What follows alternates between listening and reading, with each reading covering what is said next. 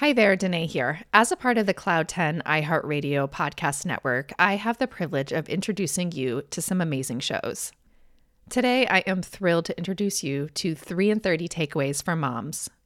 The host, Rachel Nielsen, has become my nearest and dearest podcast buddy. If you like Simple Families, you'll love 3 in 30. Rachel is a lover of practical ideas, conversations with kindred spirits, and her 2 wild miracle children who keep life interesting. She combined all of these passions when she created her podcast.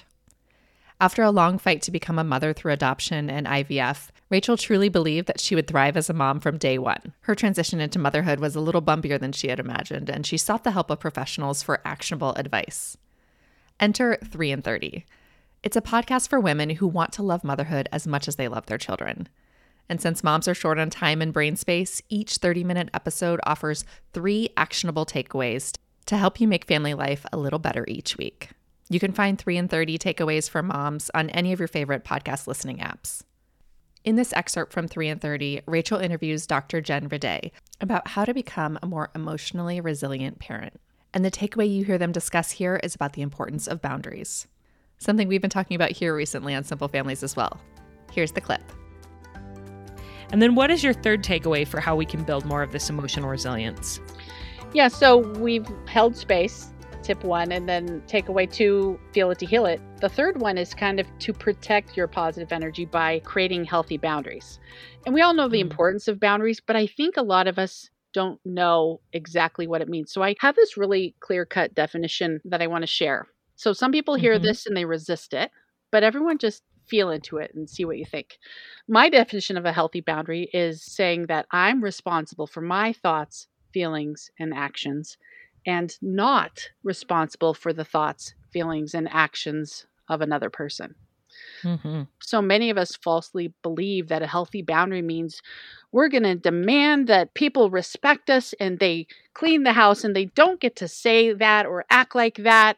But that's really not it. A healthy boundary is you changing your response to something that makes you uncomfortable or gives you an emotion you don't love, such as when you say these words, honey, I'm going to shut the door and be separate from you until you return to more positive words. Or when you fail to unload the dishwasher, well, I then have to hire a housekeeper because I can't do everything in this house. What are you going to do being responsible for your thoughts, feelings, and actions? And not trying to control or manipulate someone else's thoughts, feelings, and actions. In the end, they're responsible for their thoughts, feelings, and actions. So what do you think, Rachel? Like or dislike? Like so much. And I think you're right that we misunderstand that. We think it's like, well, I'm not going to let you talk to me like that. Well, you actually can't change the way someone else talks to you. So instead saying, if you talk to me like that, this is what I will do. I will walk away. That is a boundary. And I recently saw a post on Instagram. It was actually from a therapist who said, set boundaries with your family before you get together with them for the holidays. And her example was send them a text and say, here are some guidelines that would be helpful for me. No diet talk, no politics talk, no religion talk. And when I read that, I thought, I don't think that's a boundary. That's trying to control other people. And a few people commented and said, my family would think I was so controlling if I sent this text, you know?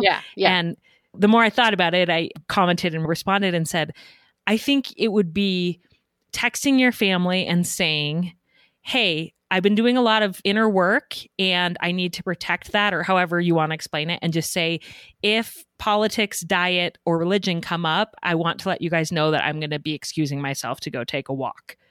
So you're setting the boundary up front, what you will do if those things come up, as well as I think by giving them the heads up, they may avoid those topics, but you're not saying you will not talk about these things in my presence, which is pretty controlling to say that to someone. You know? Totally. I agree. What are you going to do when you don't like how a situation or a person or words are draining your energy or shifting your emotions? You get to protect and preserve your energy and your emotions however you want. Yes. And another thing that has helped me a lot in the last year learning about boundaries is realizing that boundaries don't just protect us, they protect other people from us. Oh, yeah, for sure. You know, so like, I think I always thought that setting boundaries was maybe like I'm taking care of myself type of attitude, and I'm going to set these boundaries to protect myself. And then I realized that no, when you have good boundaries, you're not going to lash out at people. You're not going to resent them. You're not going to get drained. And so thinking of that protective boundary as not only protecting you, but protecting other people, I think has helped me feel more permission to set boundaries, because I realized this isn't just all about me. This is about others too. And how does this go back to this overarching topic? How will we be more emotional resilient when we have good boundaries? When you have poor boundaries, you feel justified in being upset by another person's actions. You allow all of these people and situations you can't control to bring you down, lower your emotional vibration down into those anger, worry, fear, frustration. It's knowing where you end and that you are responsible for how you think, feel, and behave. Thanks for tuning in to Simple Families. You can find 3 in 30 Takeaways for Moms hosted by Rachel Nielsen anywhere podcasts are found. I appreciate you, and I'm glad you're here.